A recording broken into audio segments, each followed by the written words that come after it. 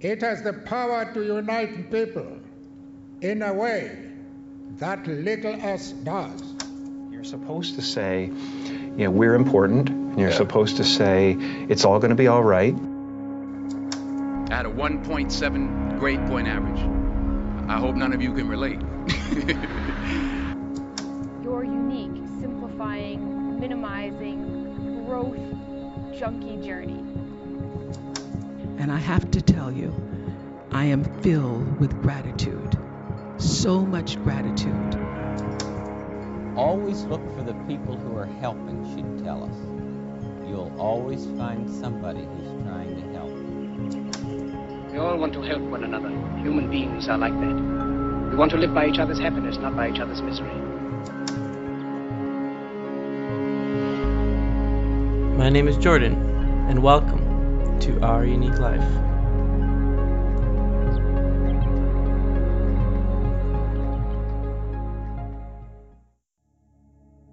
Hey, Jordan here, and welcome back. Before we get started on another great story, there's something I want you to listen to. Sonder.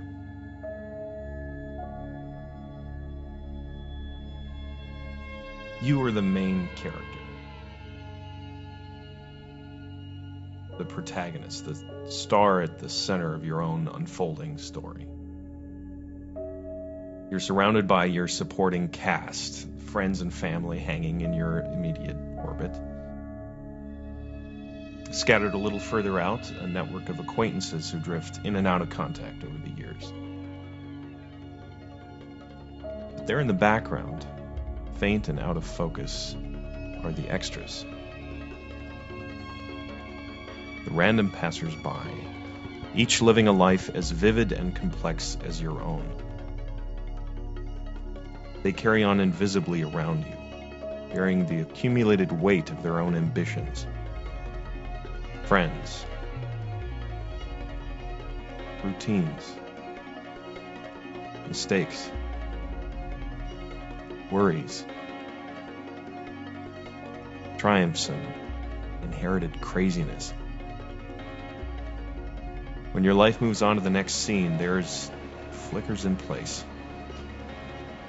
wrapped in a cloud of backstory and inside jokes and characters strung together with countless other stories that you'll never be able to see, that you'll never know exists, in which you might appear only once, as an extra sipping coffee in the background, as a blur of traffic passing on the highway, as a lighted window at dusk. I really wanted to play this video clip for you guys because I feel like it perfectly illustrates what I'm trying to aim for. Sonder. Who would have thought that there's a single word that could describe it? And that's the goal of this podcast, is to get to know those flashes on the highway that are passing you by, that light in the window. And I think that's really inspiring.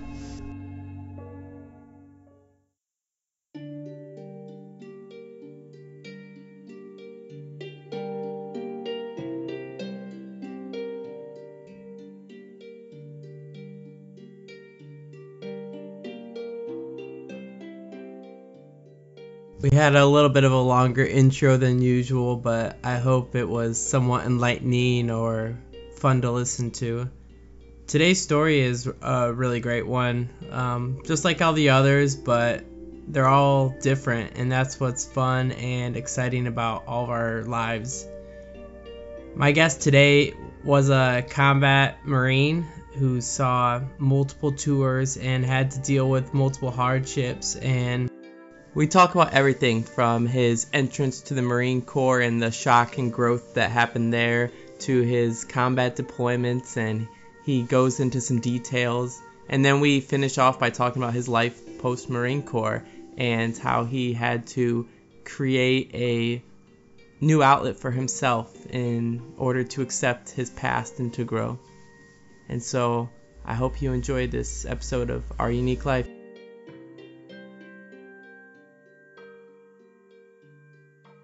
every day I go out, every day I wake up, I'm like, this is it. I'm fucking dead today. I just don't want to go out like looking like a bitch or having my friends die in front of me because I fucked up.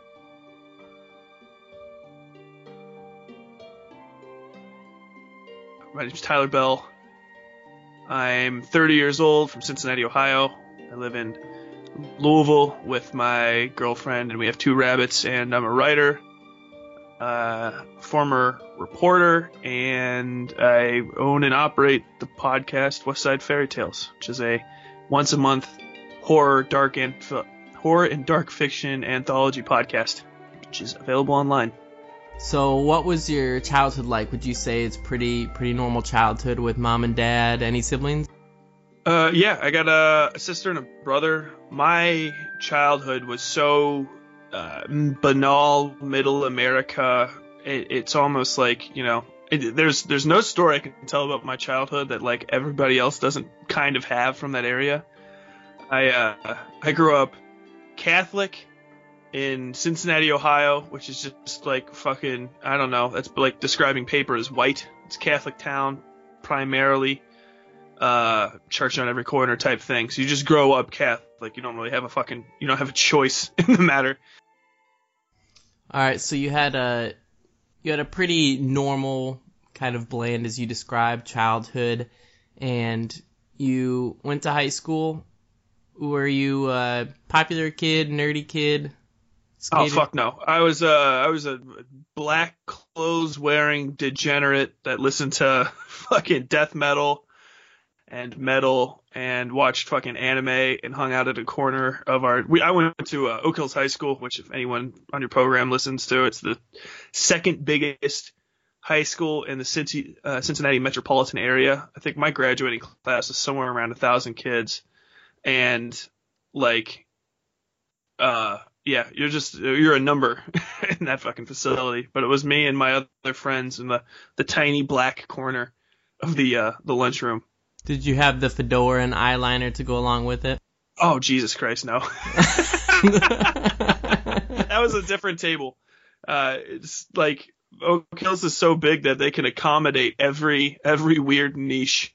So you don't have just like your goth kids. You got like, I was just at the like metalheads and like Dropkicks table. Like, so everyone I hung out with, we kind of just wore dark clothes because half of us were going to grow up to be auto mechanics, and you didn't want to wear colored clothes if you're going to go to the fucking tech shop after school to go get your vocational degree and then ruin them.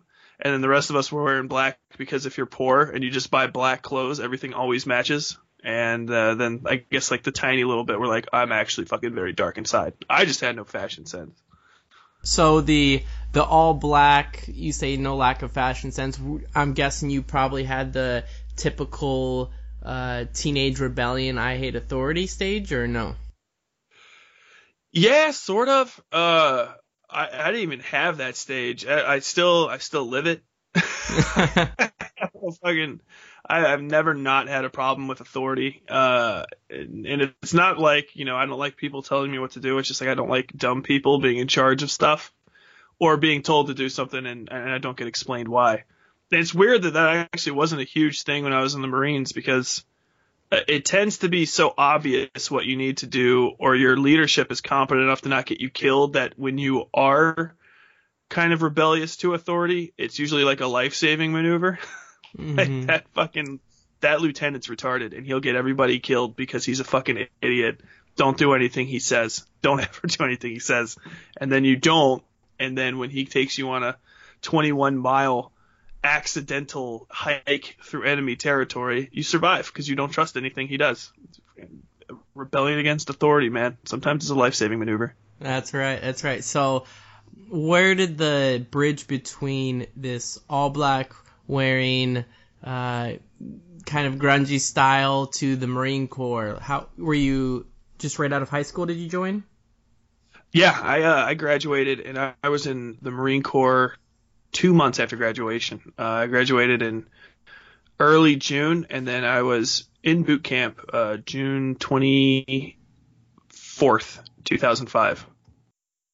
I feel like last year I was no longer in high school. I was not really like super, wearing dark clothes and shit. I kind of got gung ho when I decided to join the Marines.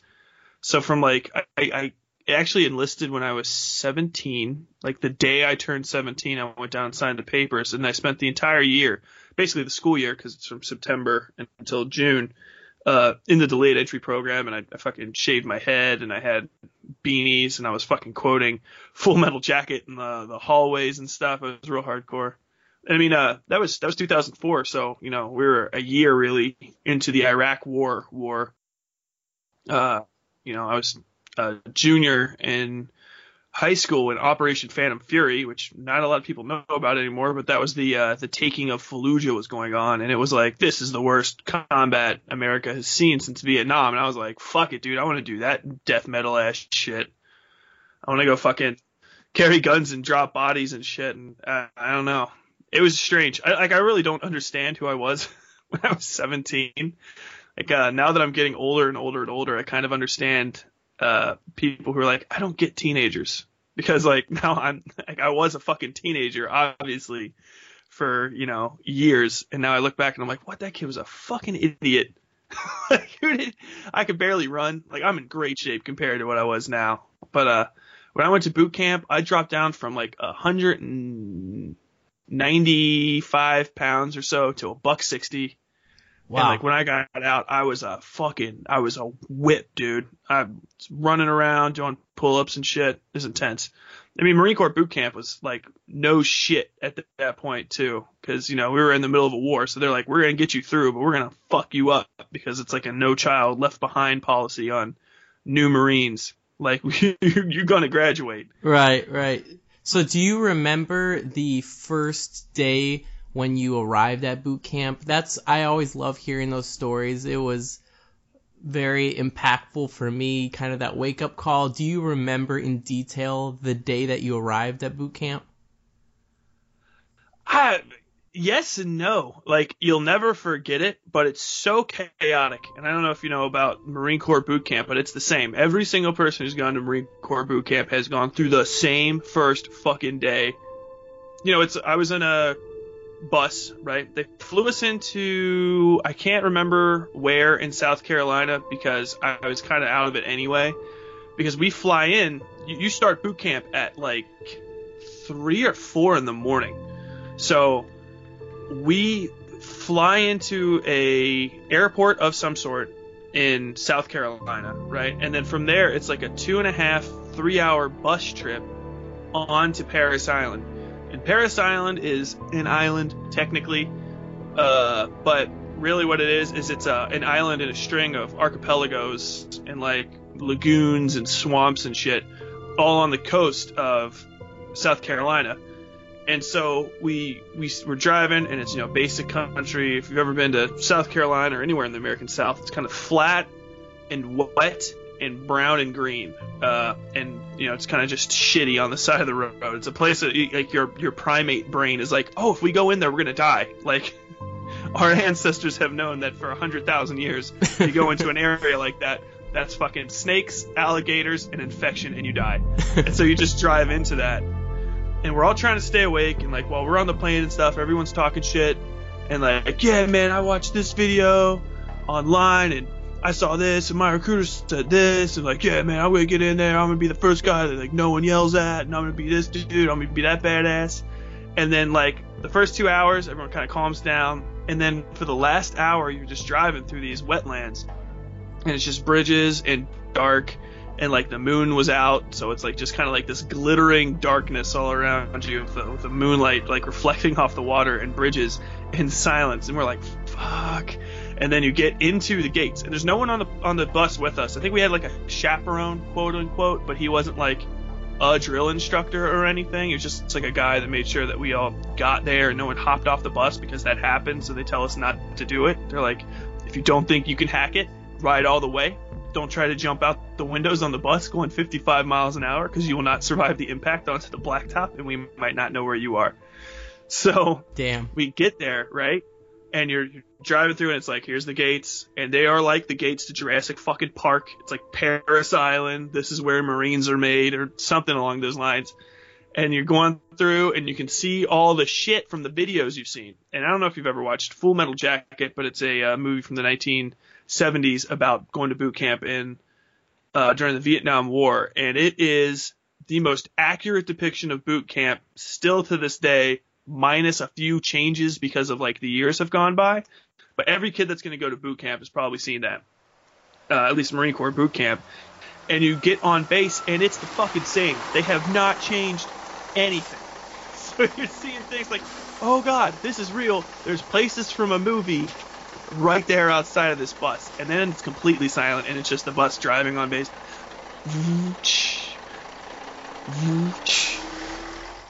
And then you get to the yellow footprints, and the yellow footprints are the thing. Ask any Marine for the rest of your life, hey, when did you step on the footprints? And he'll be like, 4 a.m., goddamn, June 24th, 2005. It was the worst day of my life. And then, like, also the proudest if they get really into it. So the yellow footprints are literally to help you learn how to stand in formation, which is, a 4 by X.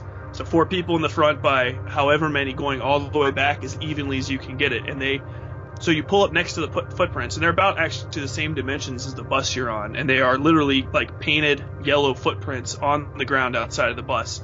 And you're like, fuck, here it comes. And I swear to God, all hell broke loose like a fucking firecracker went off. The bus starts rocking side to side, and you hear screaming, and suddenly there's a drill instructor on the bus, and he came in through like the back exit door. All right, get off the bus. Sit up straight, look at me. And everyone's like instantly panicked. People are screaming, yes sir, aye sir, no sir. You're running off the bus. It's almost chaos. You're getting on the lines, and then these dudes, like these fucking Marine Corps drill instructors have to go through physical training that's like above and beyond the physical requirements for basically every single job in the United States Marine Corps, like up to and including fucking like Marine Special Operations Command. These dudes are built like fucking gorillas. The smallest one of them's got arms the size of your fucking leg, and they're shaking a bus full of kids. It's just 2 guys on one on each side of the bus pushing it back and forth. Like, they're not even that big of dudes compared to, like, where I was once I got out of the Marines. But these guys are fucking rocking this thing. You're, like, fucking falling off, like, into the aisles and shit. And then from there, you get on the footprints, and you're like, fuck, I'm in it. I am in it now. This is some shit. And then it's just chaos for the next week. Like, you get from the footprints, you go in, you get yelled at. You sign some stuff, you get your phone call to your parents. It's like a prison phone call. The drill instructors are looking at you, and they're like, read what's on the wall. And there's like little things taped above the wall. And these are like prison cell phones, if you've ever been to a jail. It's just a phone, on a corded phone, in like a tiny little cubicle thing on the wall. And you look and you read the shit that's on the wall, and it's like, hello, Mom or Dad. I have arrived safely at Paris Island. I am now in the under the command of whoever. If you need to call anybody because of an emergency, this is the number, and shit like that. Okay, goodbye. And like my mom's trying to be like, I love you, I love you, I love you. Like, click. You fucking go run. You get your head shaved, which is the most painful thing on earth. I don't know if they do that in the Navy, but in the Marines, these barbers are just like civilian barbers. They work for the government, but man, they fucking shave your head in 3 seconds. And I'm talking, they dig you, dude. Blah, blah, blah, blah. And then you're bald. Maybe you have like a few unshaved patches. You look like an idiot because your head's not tanned. And so everyone's bedraggled. You get your civilian clothes ripped off of you, and then you're walking like naked. Then you get your issue, and you put your issue on, which is like pants and a blouse, all your basic. It looks like a Marine Corps uniform. They just spend basically the next 8 weeks solid just fucking you up every day, like real bad, to the point where you think things are getting easier, but you're actually just growing as a Marine and a person so quickly and physically adapting to the environment that you're becoming fucking too hard for them to break anymore. And you're not fucking up, which is like weird to think about. Like when you're there, you're like, oh man, they're taking it easy on us today. And then like, no, I just haven't fucking moved my neck in like 2.5 weeks. And then you graduate, and it's like it was all a fucking dream. Right. And you think you're the baddest motherfucker on earth because now you're a United States Marine. But in reality, you aren't shit. You think about it in your mind because you're thinking as a civilian, like, oh, I've achieved what every Marine's achieved. Like, I'm one of those guys. It's like, yeah, but that's bullshit. That's like entry level. Now you have to achieve what a lot of Marines haven't achieved, which is like where I went. That shit was easy compared to School of Infantry.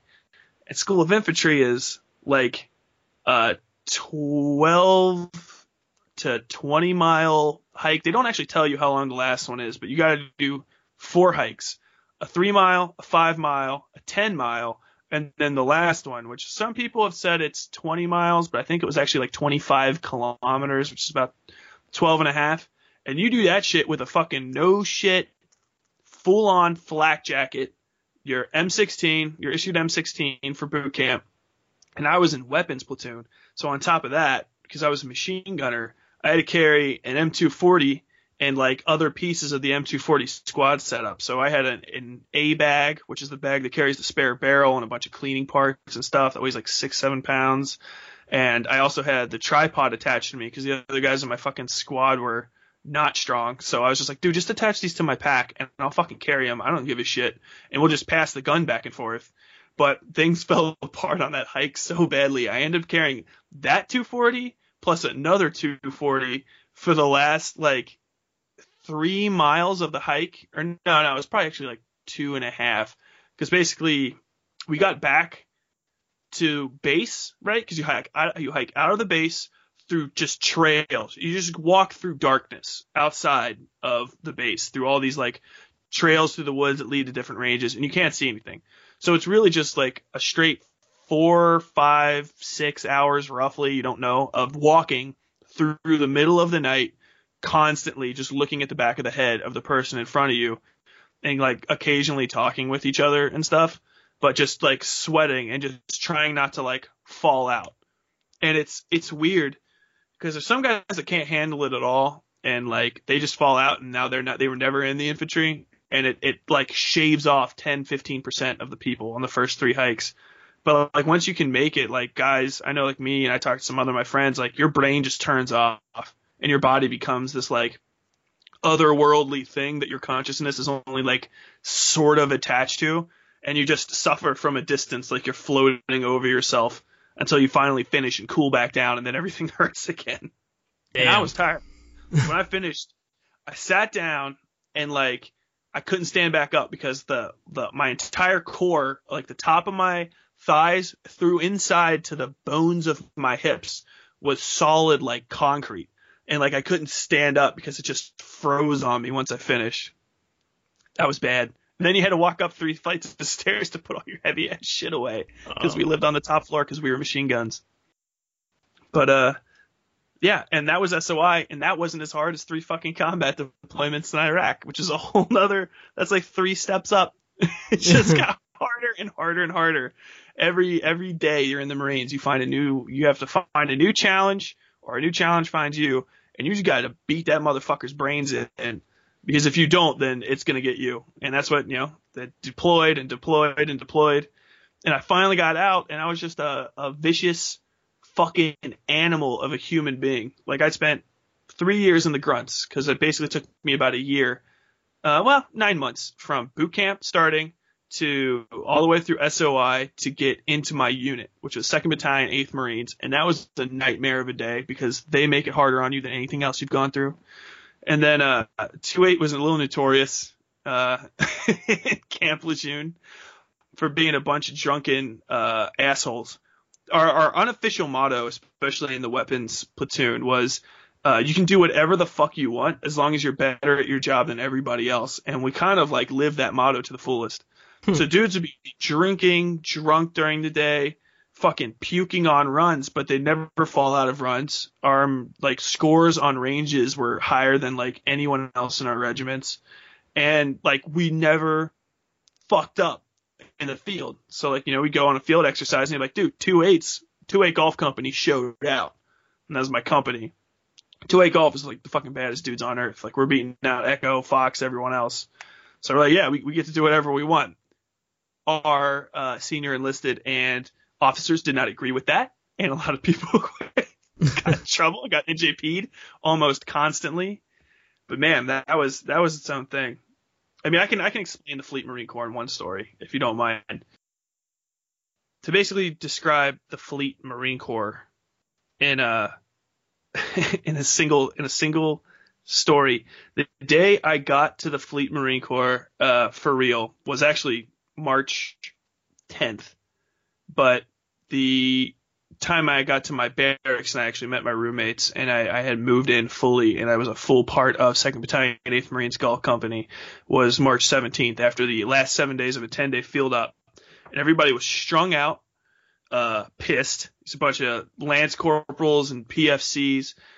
And it was Friday because that's when we got off. And it was basically like the drinking lantern was lit. And I had to go do 2 or 3 minutes of paperwork, and then I get dropped off in a truck with my shit in front of the barracks, and I go and I meet my roommate, Anthony Hedge, who I'm still best friends with to this day. He was a senior Lance Corporal to me, so he actually outranked me. He is drunk, like red-eyed, blackout drunk, screaming at his then girlfriend, who actually had the mother of his first child, Julianne, screaming at her on an old school clamshell flip phone and throwing empty Bud Light beer bottles at the wall of the barracks. These are cinder block walls because Marines live in them, so you can't make any destructible materials. So hard that to this day there's still glass bits embedded in them. Flinging them. You fucking bitch! I can't believe you left me like that! Blah, blah, blah, blah, blah, blah, blah. Drunk and screaming. Well, outside I had to pass through like just a bunch of dudes that are like 10 out of 10 physiques, strongest, like biggest motherfuckers on earth, blotto drunk, being like, hey, are you the new boot? I'm like, yeah. It's skinny as shit. $1.65 soaking wet. My fit camis are filthy because I basically went on my last op in School of Infantry, and then I came straight here. So I haven't even like really been able to wash my camouflage for like 2 weeks because of all this transitioning stuff I've been doing. And this is the first guy I meet, and he becomes one of my best friends, and he's just an absolute reprobate. And he was a mortarman, and that is the Fleet Marine Corps, like to a T if you're an infantryman. It's just a drunken, violent chaos for 3.5 years. And we went to war, and we were fucking good at it. My first deployment, and a lot of people say you don't like talking about Iraq and stuff. I know a lot of guys who don't bring it up. I know a lot of guys who avoid talking to us anymore just because, like, talking to the boys, you know, the infantry guys you were with, is, like, painful because it brings up fucked up memories. You know, it's like stuff you don't want to really go back to. So you avoid it like crazy. And I was that way for years after I got out. You know, it seems like I went through so much, but, you know, I really got out of the Marine Corps when I was 22. I went in when I was 21, and I went in when I was 17, and I got out and I felt like a 35-year-old man. I actually feel younger now, like way down the line, just because, like, I've become human again after a while. But talking about those experiences is the most important thing, I think. If there's any one thing I could tell vets that have been through shit, or anyone really that's been through shit. I mean, if you were sexually assaulted, or you were like badly beaten, or you lost a leg in like a massive accident, if you have PTSD, if you have something that's fucking laying on your chest and fucking you up, talk about it. It's gonna hurt so bad the first few conversations you have. It's gonna be scary. It's gonna be something that you don't want to do. You'll avoid doing it more than you'll avoid having the same thing happen to you again, but you got to talk about it, and it'll make you human again. Like, my first deployment was nuts. We got mortared constantly. Just to put it in perspective, it was outside of Fallujah in a place called Al-Saqlawiyah, which no one's ever heard of, and even fewer people can spell. But this place was a farming village town of like, I don't know, maybe 2,000 or 3,000 people. It might have been more. I don't really know what the population estimates was, but the village itself was very small. And then around it was farms and farmland, which I spent sizable amount of my time walking through. And for the first 4 months of the deployment, we were on a bridge, an actual highway overpass in Iraq. Iraq has highways like any country in the world, and they have overpasses. So this is the equivalent of I-90 or I-75 or, I-47. And it's a 4-lane highway with a giant empty median in the desert, but it's the I guess you would call it low desert, So there's palm trees and shit because we were right next to the Euphrates, actually, and like an offshoot of the Euphrates. That's why there was a town there, because there was enough water to farm. And so there's like scrub grass, but it's mostly brown on brown on brown on brown, different shades of it, dark, light, everything in between. And we would sit there and we would look up one way and up down the other way, down MSR Mobile, which ran right through the middle of Al Anbar province, which is where we were. It's the state, basically, in Iraq where we lived. And we're actually most of the fighting and where most of the Marines were stationed during that conflict. And we would look up about 1.5 miles, 2 miles one way and about 3/4 of a mile the other way, and just try to make sure no one put IEDs down on the road. And we would do that every day, sun up to sundown, sundown to sun up, noon to noon, on a weird rotating 12 on, 6 off, 6 on, 12 off schedule that was like confusing to us, and that we kept up so that we could keep the people that were trying to fuck us up from learning our rotation. So, we were all sleep deprived and crazy, and it was just a weird thing. And we got mortared and stuff. I mean, if you don't know what a mortar is, people at home, it's a bomb that you shoot out of a tube, and it goes straight up in the air, and it comes straight back down at a weird, long, parabolic angle. And there's nothing you can do except for be not near it when it goes off, or hope that you're on the other side of the world's strongest wall. And they would walk these in on us. So basically you would hear tink somewhere in the distance, and you would be like, fuck, it's a mortar. And it would go boom, and then an explosive, like a cloud of dust from the explosion, which is actually full of shards of metal and stuff that are flying further than the cloud. And this thing is the size of a goddamn football field, would blow up 200-300 yards away from us. And then you'd hear the next toot as they're dropping the next one. And they would actually, what they do is, because they're terrible at aiming these things, they're not as good as our mortarmen. It takes a lot of math and a lot of training to get, all the geometry of these things right. So what they would do is they would kind of line it up, and they would aim way too close, and they'd bracket towards us. We call it walking, because they wouldn't do an actual bracket, which is too close, too far, too close, right on. They would go too close, on, too far, and hope that it somewhere in that 4-shot thing. They usually do about 4 or 5 shots, because then they have to run, because our anti-mortar systems would shoot fucking giant ass artillery rounds from Al Habaniya, which is a couple miles away, through the sky directly at where they were and blow them the shit up. So they knew exactly how many rounds they could fire off. So they stop at a truck, they go tink, tink, tink, tink, tink, and where we are, you see boom, wah, bam. And once the second one hits, you're like, okay, this is literally a dice roll for my life. Is this thing going to land on my lap or close enough to fucking kill me and all my friends? Or is it going to miss us and probably hit the town and kill a bunch of Iraqis? And every time it missed us. And I think it happened like 3 or 4 times. And dude, once is enough. Yeah. So when you heard this, the sound of the mortar being shot, you said that you just had to pray it wouldn't be in your lap, but what would go through your mind when you heard that? Are you just staring at the sky and or are you trying to figure out where you can go inside? Would you go in buildings or stay out in the open? Or there was nowhere for us to go. We got mortared way more than that while I was in the building that we lived in. Sorry, our main base that I was on was about 3/4, half a mile away from the overpass that we stayed on, and that base was upfitted like a motherfucker. It was just full of sandbags in the windows, and they had what they call mortar plating, which is basically aircraft loading skids made out of 3-inch metal plates on the roof, so that any mortars that hit would explode and blow out sideways instead of going into the building. So you were relatively safe from there, and we lived on the 3rd floor, and I don't think anybody lived on the 4th floor just in case it got blown up, but maybe they did, and if they did, they were in some fucking trouble if that thing hit us.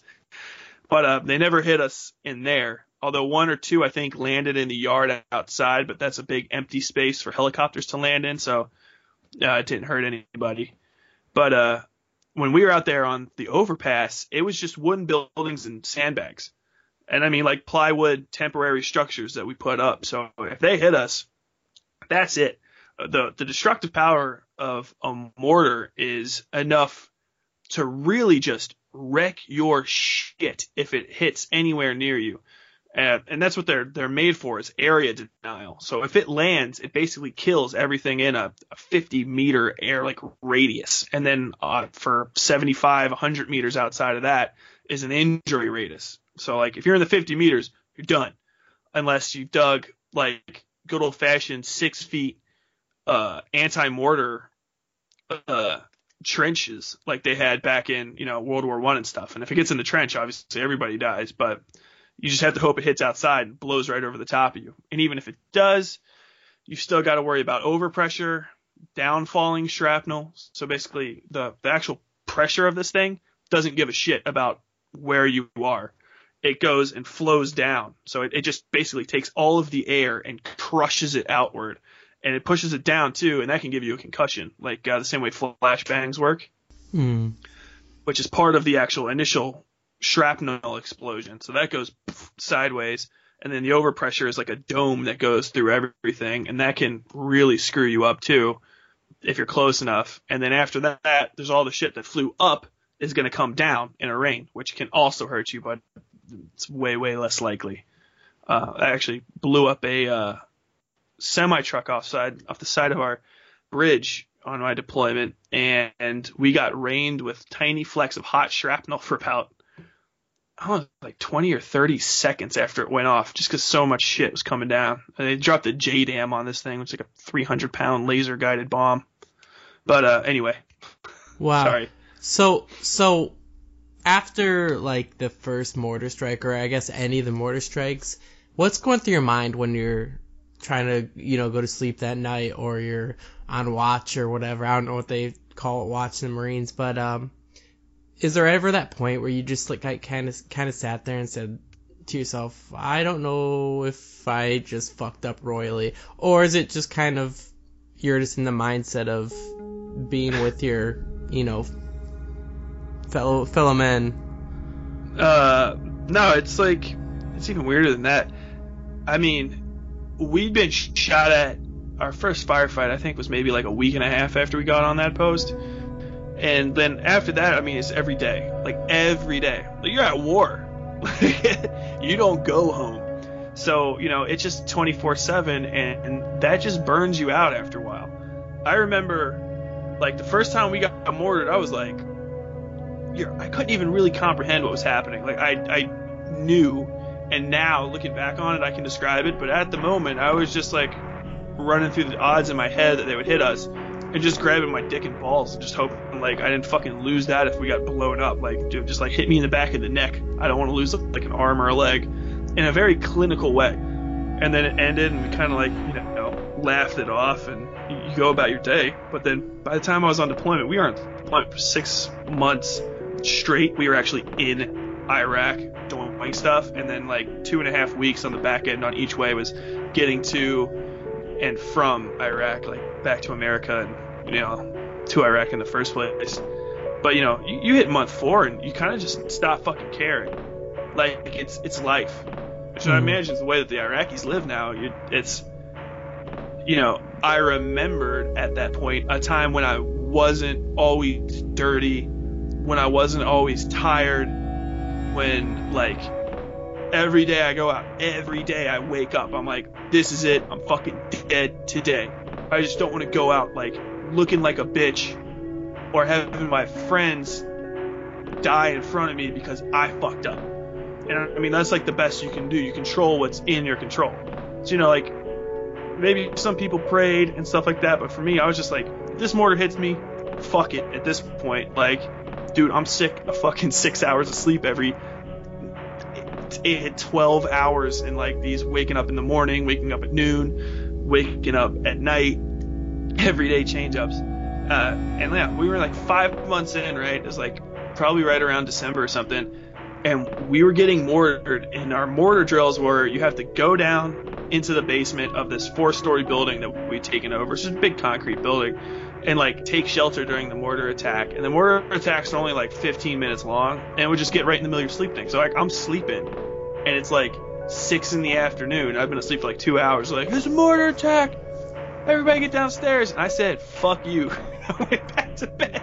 And I slept through the fucking mortar attack. I got in trouble for it too. Like, bro, why don't you come downstairs? I was like, dude, I fell back asleep. Like, we're getting mortared. It's like, I don't give a fuck.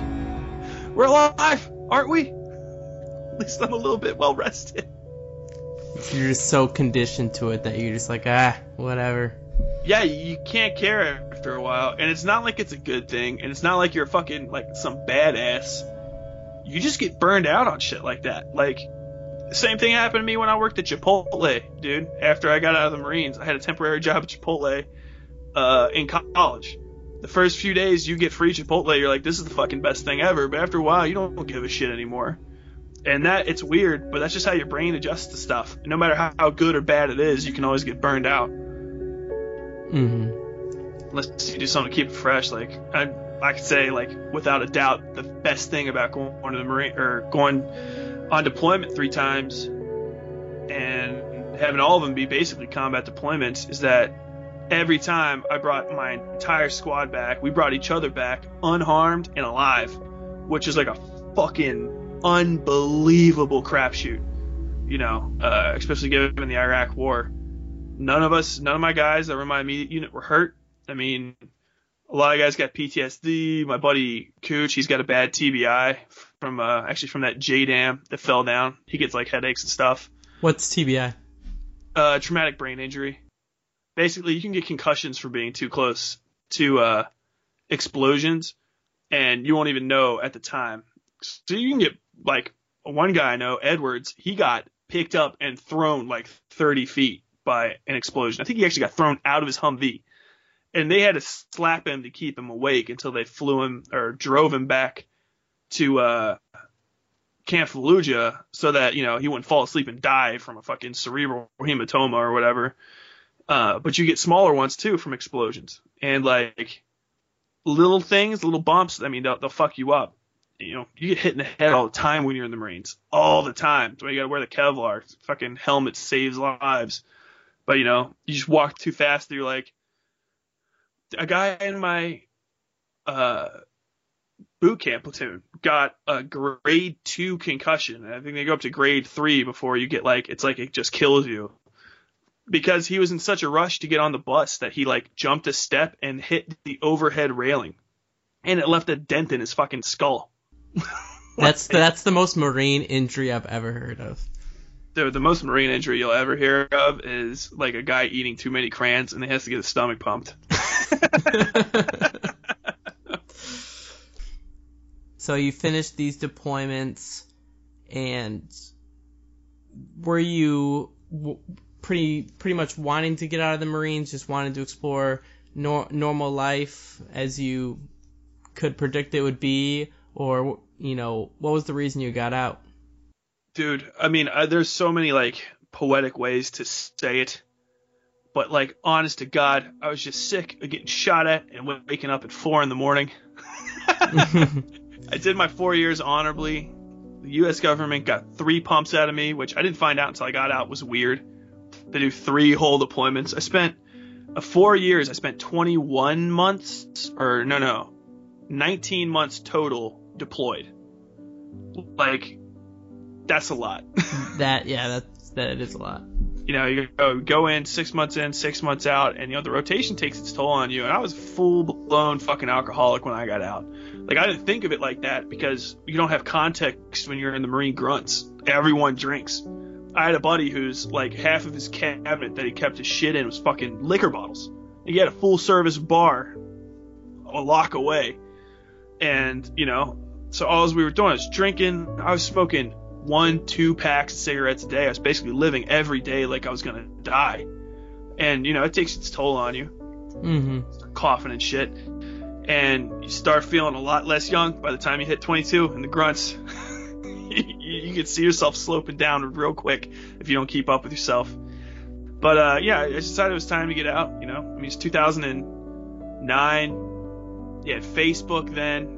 Like, MySpace had been around for a while, and I'm just seeing all these people that I knew just living their lives, and I felt like I was stuck in time, just fucking. And I was in the Iraq War still, while the Iraq War was unpopular. People didn't give a shit about it anymore. They talk about other things, whatever was going on in 2009, I don't know. And every time you come back from deployment, and really every time you go back, even on leave, when you're, especially in the grunts, because you're so cloistered, it's like getting out of prison.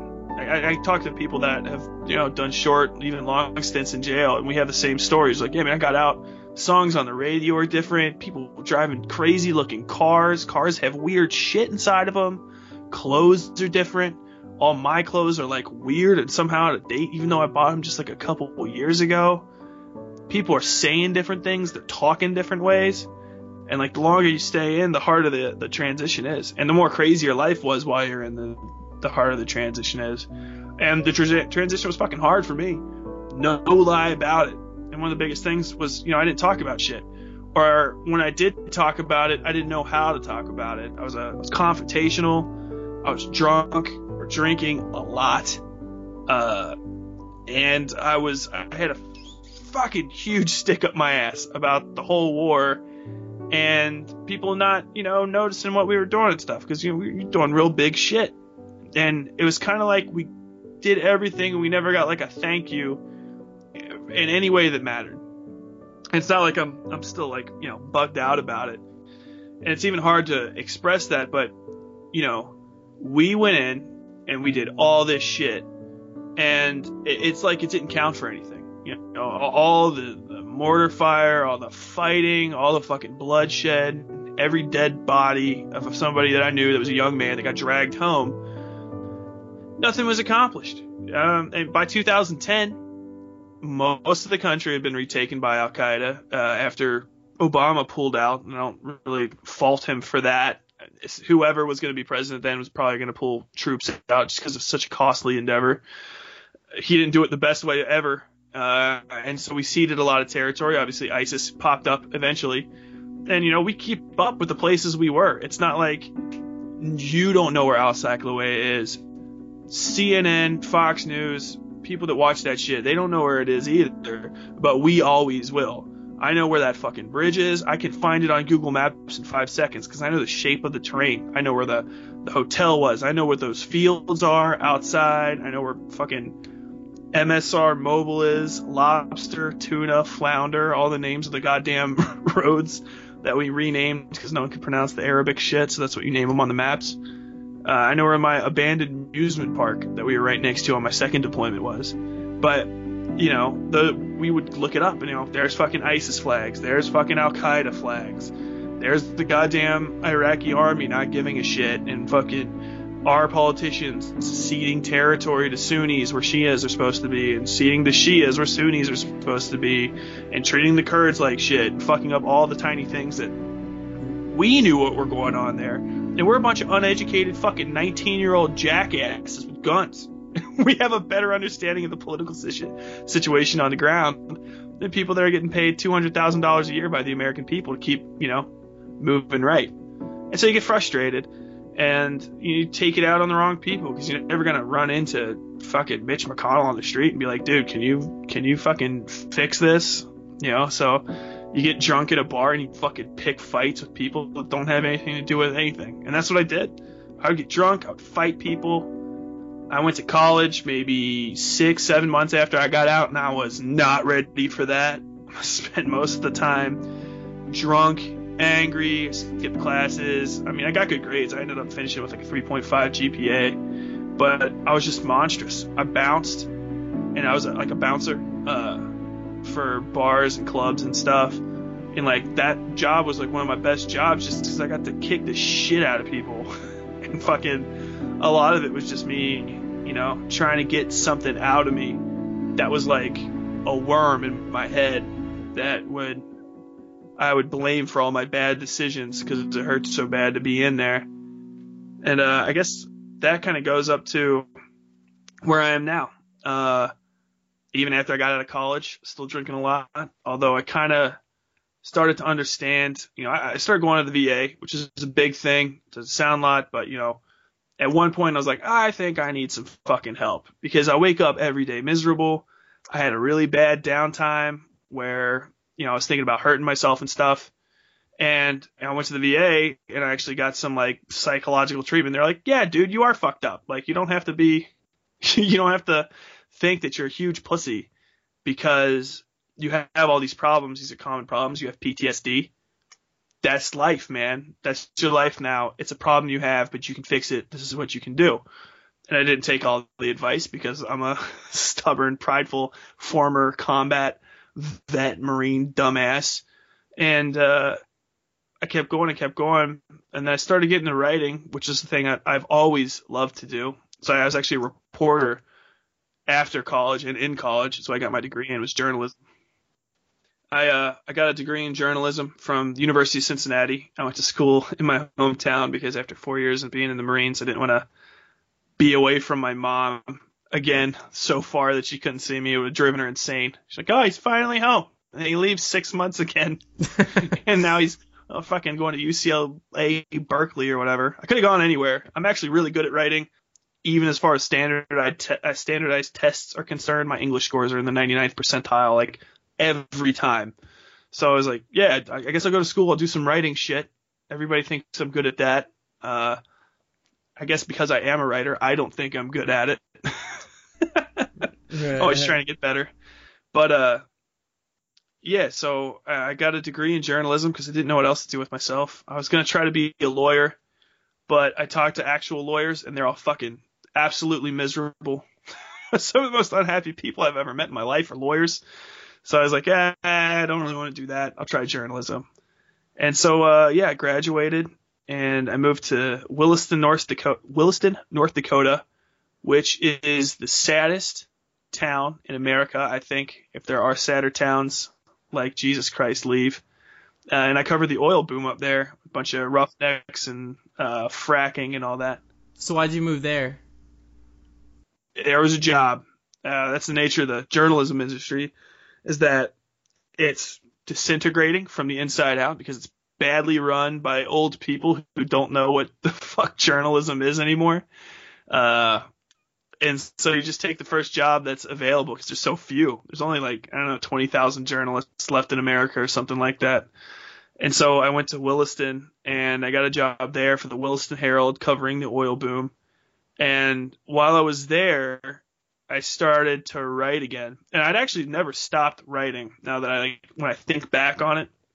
Even when I was on my first and second deployments in the Marines, I would try to open the word processor on the laptop I brought with me overseas and I'd type little short stories out and shit and get little things started. But they are always, this is going to sound weird, dishonest. I was like writing stories that I thought people would like to hear, and I wasn't writing stories that I wanted to write. And I didn't even know that at the time because it's not even my brain wasn't in the right headspace for that. Were they like stories of your experiences or like fictional stories that, like what kind of? Fictional stuff mostly, yeah. I try to keep a journal about 1 million times as far as the nonfiction goes, but I hate journaling. So you were writing fictional short stories, but you were kind of tailoring them to what you thought people would like instead of just writing what you know. Yeah, it was basically like I wasn't writing about my experiences, or I wasn't letting my experiences and my own voice color my writing, which I do now, and it makes sense. Like when I read stuff I write now, that's mine, and I can tell that it's mine because it just is. I don't know if you do enough writing or if you write in a way that makes sense to you. If it doesn't, I can't really explain it anymore, but it's very much a way where you can see your own hand print on the things that you make. And that's the situation I'm in now. I like to write, but I kind of got back into it in Williston while I was drinking. And I started writing a novel actually called Black Bled the Prairie, which I finished, and I haven't sold because it's hard to sell novels. But I didn't finish it then. I kind of just shelved it after I wrote 6 chapters, and I was just a drunk, incoherent mess most of the time I was up there. I was embarrassing myself. Almost got a DUI once or twice. I fucking really glad I had stopped fighting because I would have probably been in jail by when I was up there. And I was still doing a lot of the same things I was doing in college and in the Marines. And I was like, what am I doing with myself? Like, by now, I'm 26 years old. Like, I need to cut this shit out. And so I got a job, the first job I could take in any newspaper at all to get the fuck out of North Dakota was at the Charleston Daily Mail in Charleston, West Virginia, which I was like, I guess it's going to be some hick shit because it's West Virginia. And I was absolutely wrong. Like, the paper's not that good of a paper, and it's shut down now. Like, it wasn't a bad paper. It was just dying, like most newspapers are. And it died while I was there. I only worked there for 7 months before it shut down completely. And that's was the beginning of the end of my time as a journalist. But while I was there, I met my current girlfriend, Sam, who, we kind of started connecting. I was like, I write stuff on occasion. And she's like, what, like fiction? And I'm like, yeah. And I showed it to her, and she's like, this is one of the best things I've ever read. Like, you should do this. Like, you're good at journalism, but this means something. And, I can tell you, Black Weather Prairie is, the first thing I started writing in a long time where I was like, I put myself into it. It was about the same kind of dark, isolated feelings I had living out in the frozen fucking tundra that is Williston. And it was a story about being isolated and, people being apart from each other and how that kind of rots you a little bit on the outside every day when you don't have human connection, and how things can kind of take advantage of that to fuck people up. Is it a drama or kind of like a dark story?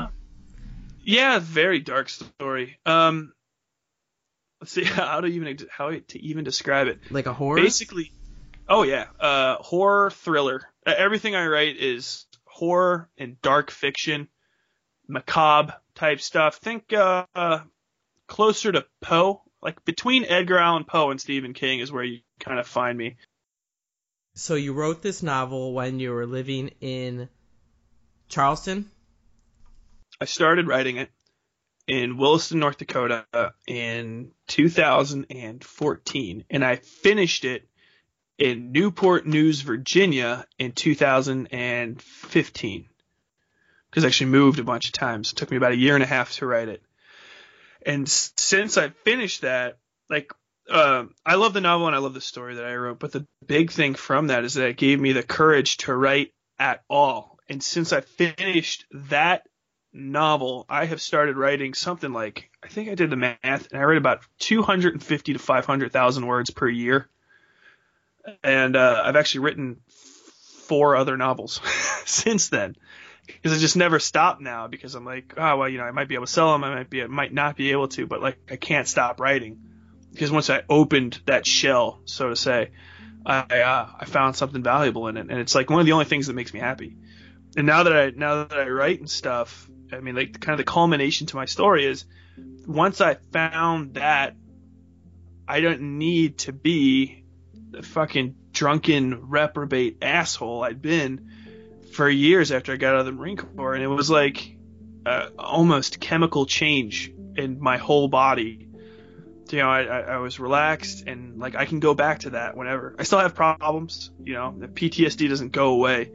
And I have nightmares you wouldn't fucking believe. I actually have to take medicine for them, but I can turn some of those into stories, and I have.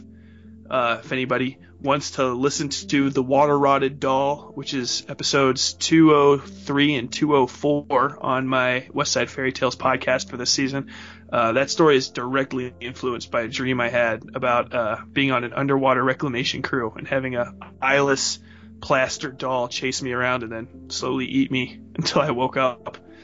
Yeah, that's fucked up. Yeah, it's super fucked up. The best part about this having PTSD is being able to go in and talk to these basically every shrink at the VA is usually a new person, because that's how the VA gets like they use their budget is like you can go in and get a bunch of like good residencies and stuff as a new psychiatrist if you help vets. And so they get cheap labor, and some of it's actually really good labor because you get all these pupils from these schools, and like a lot of the times you're these people's like first actual connection with a case of somebody who's seen some really horrific shit and is going to talk about it in a very cavalier, direct manner. And I'll have moments where like people put down a pen, and to me it's some shit that like it happened to me on a Tuesday.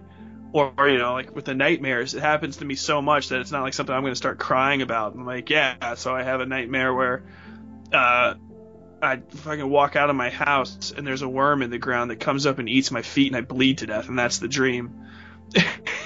Which is actually a dream I had. And I told a shrink about this when I was in Cincinnati, and she gently set her pen down while she was taking notes, and she's like, do you want to do talk therapy too? It's like, I don't know. Don't react like that to me. I'm very sensitive right now. Telling you some real personal stuff. You're gonna break my heart, kid. So where was the I'm trying to connect the dots to current times from when you finished this novel. How do we connect those dots? Gotcha. So it's another whole thing. So we moved to Newport News from Charleston because my girlfriend, we decided we'd only been dating for 3 months, and we liked each other enough to decide when our paper shut down, because we both got laid off at the exact same time. I was like, I came all the way to Charleston, West Virginia, and you are by far the best thing that's happened to me since I got here. Like, I fucking love you. And she's like, I love you too. Let's try to make this work instead of going our separate ways and getting jobs at other places. So basically the first one of us to get a job, which was her, we'd go there. And she got a job in Newport News, Virginia, which is, if I could say there's one place in the world I want wiped off the face of America, it's that city. This is going to sound mean, but man, oh man, Newport News, Virginia is like one of the worst places on earth. You probably only even barely heard about it because it's got the stupid name, Newport News. Mm-hmm. But it is traditional Virginia, Old South, to the point where, like, you know how you hear about racism as a kid? You're from Michigan, right? Right. Like, you hear about, like, that old Southern racism, and people are like, racism's still alive in the South. And you're like, yeah, maybe they're just over-exaggerating. And then you get somewhere like Newport News, and you're like, oh, no, it's real here. Every person that's poor is black, and every person that's really, really rich is white, and they don't live in the same fucking neighborhoods. And I worked for a friend of Sam's who happened to live in the area, and I would put aftermarket parts in vans, like cabinetry and stuff. It was real backbreaking work. I worked for like $12 an hour. And I would go to work every day, which is like a 12-hour day, because it was like an hour and a half across the bridge, 8 to 9 to 10 hours over there, and then another hour and a half back across the bridge. And I would get home and I'd crack a beer and I'd write. And I'd just do that every day. And I cranked out another novel on accident. My grandma died during that time. It was like my grandma on my dad's side, who was real close to everybody. That put a bee in my ass, and I wrote another novel called Blood Meal. Are you still in Newport? No. So we lived in Newport News for about a year. I actually ended up getting a job where Sam worked, and I did not fit in there because they basically just wanted a schlub to just do whatever they told, kind of thing. And the journalism industry is weird. It's run a lot of the times by people that don't know how to connect with people today. They don't know how the internet works. Mm. Like, you have not had your mind blown until you've had like a 65-year-old man try to explain Twitter to you, and he got his account 3 days ago at a conference. It's like, okay, so this is what a hashtag does. It's going to allow you to create a topic that other people can find on Twitter. It's like, yeah, dude, I know. I was in college like 2 years ago. I wasn't even using this for business at the point, but like, I have more followers than you, and I know how this thing works. But basically, like, I just didn't fit in, and I was kind of already falling out of love with journalism at the time anyway. I got into it because I wanted to write. And I thought of journalism in a very bright-eyed, bushy-tailed way where it was like, we're going to go out and we're going to tell people stories, but it's not really like that when you get into it. Maybe it is if you work at like the fucking New York Times or some high-end paper, but even then I'm probably just trying to believe in a dream. What you really end up doing a lot of times is you cover your beat and you just write shit all the time that no one gives a fuck about. There's going to be like 10 people that understand your story, and then there's going to be 10 more people that don't understand it and get on Facebook to call you a communist or a fascist, and like they will say both of those things about you. Like, I don't know, I can only go one way. I can either be left or right, but I can't be left and right, you crazy people. And I was falling out in love with it, and I had a terrible work relationship with my immediate boss, who's an editor. I won't use his name, but he was a dickhead. He was working me crazy hours. I don't think he liked me because I'm taller than he was. I can't really think of anything else. He was just real mad. I was tall, and I was dating Sam, who worked there. She's like the prettiest girl in the office, so maybe 2 ways of jealousy. And I ended up getting fired over some made-up shit. They tried to say I plagiarized a story, and I make shit up for a living. Like, that's what I like to do. Like, I would have made stuff up before I ever stole it. It's like the blackest thing you can ever say about me. Mm-hmm. And we looked it up, and, like, I didn't plagiarize it. He just scuffed some shit around to make it look like I did, and they fired me the same day, or actually 2 days later. And so I was out of that job, and Sam was so pissed about it that she quit out of protest, and she got a job in Louisville, and I fell into a black depression. And well, that happened. I wrote another story called West by God. But I wrote that while I was like, I think I wrote that in about a month and a half while I was unemployed, on just getting ready to move from Newport News to Virginia, and then we moved from Newport News to Louisville, where I live now, and then we moved here. I got a job as a night security guard because I just didn't want to do journalism anymore. And Sam's like, you should just do something to get your work out. And I said, okay, small order. So, I started trying to sell novels and stuff, and I was working midnights in a warehouse that is basically, I was alone in a warehouse the size of like 4 football fields put together, and it was just dark, and I would work there from 6 p.m. to 6 a.m. on the red eye shift, and the place was like haunted, I swear to God. And so I would just sit there terrified in this tiny little office, which is the only lit place, watching these grainy security feeds and writing horror stories. And I decided to start a podcast just to build some reputation for myself, so that if I started selling novels, or at least trying to sell novels, I could say like, hey, look, I already have a small viewership, listenership on this podcast, and I can get people interested in my work, which is a huge thing. And these people are strangers to me. They're not my family. They're trying to make me feel good. They're fucking nobodies from the internet that are coming up to me and telling me like, hey, your shit's all right. And it was a massive failure at first. I had maybe 5 listens for the first 6 episodes, seriously, which took me from when I started it at the beginning of November, I think it was, of 2016. Yeah, so it was just after the election. So Trump won, and everyone was like, this is crazy. And I was like, I'm going to start a podcast. And so I did.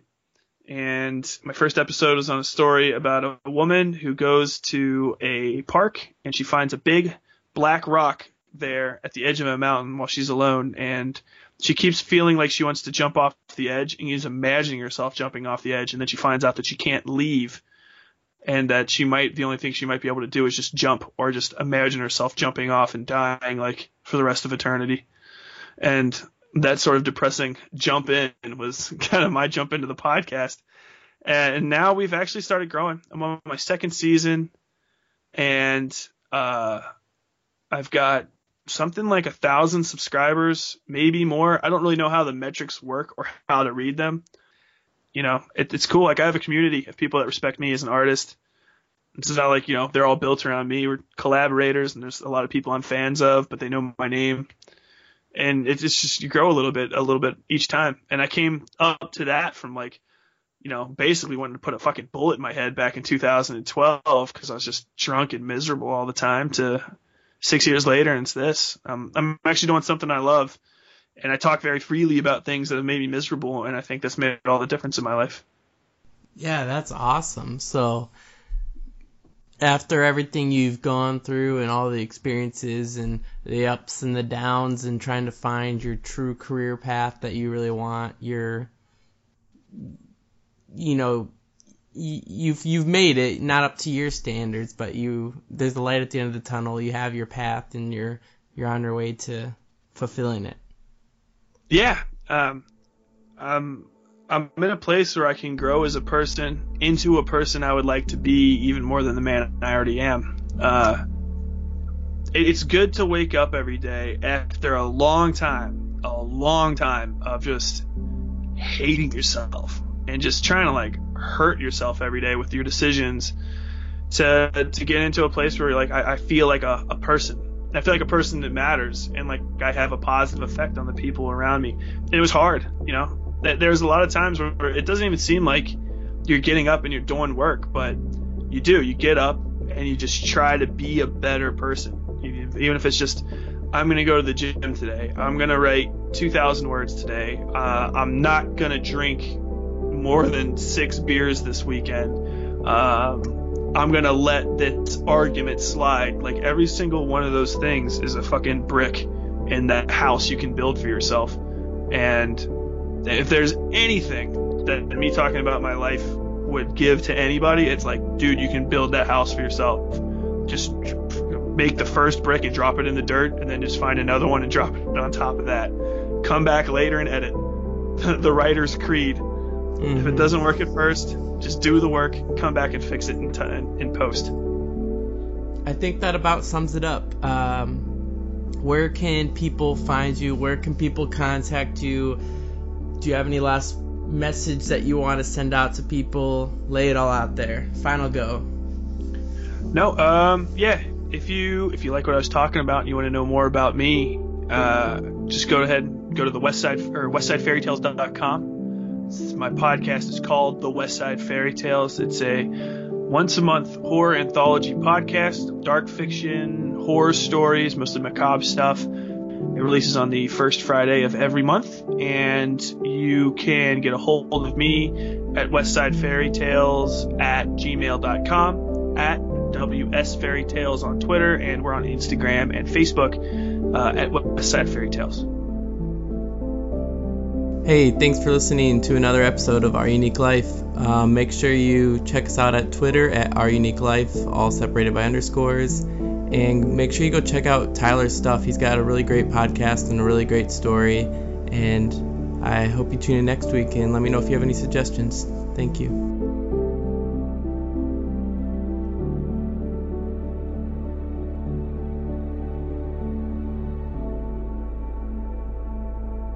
Marines are dumb as fuck. I love them, but some of the stupidest human beings I've ever met in my life are Marines. Some of the smartest too.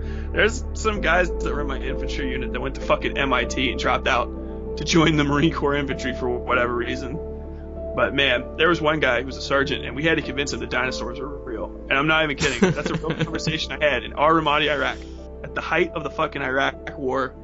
Hey, dummy, fucking dinosaurs are real. You got no proof for this. Yeah, dude, I'm telling you, dinosaurs are real.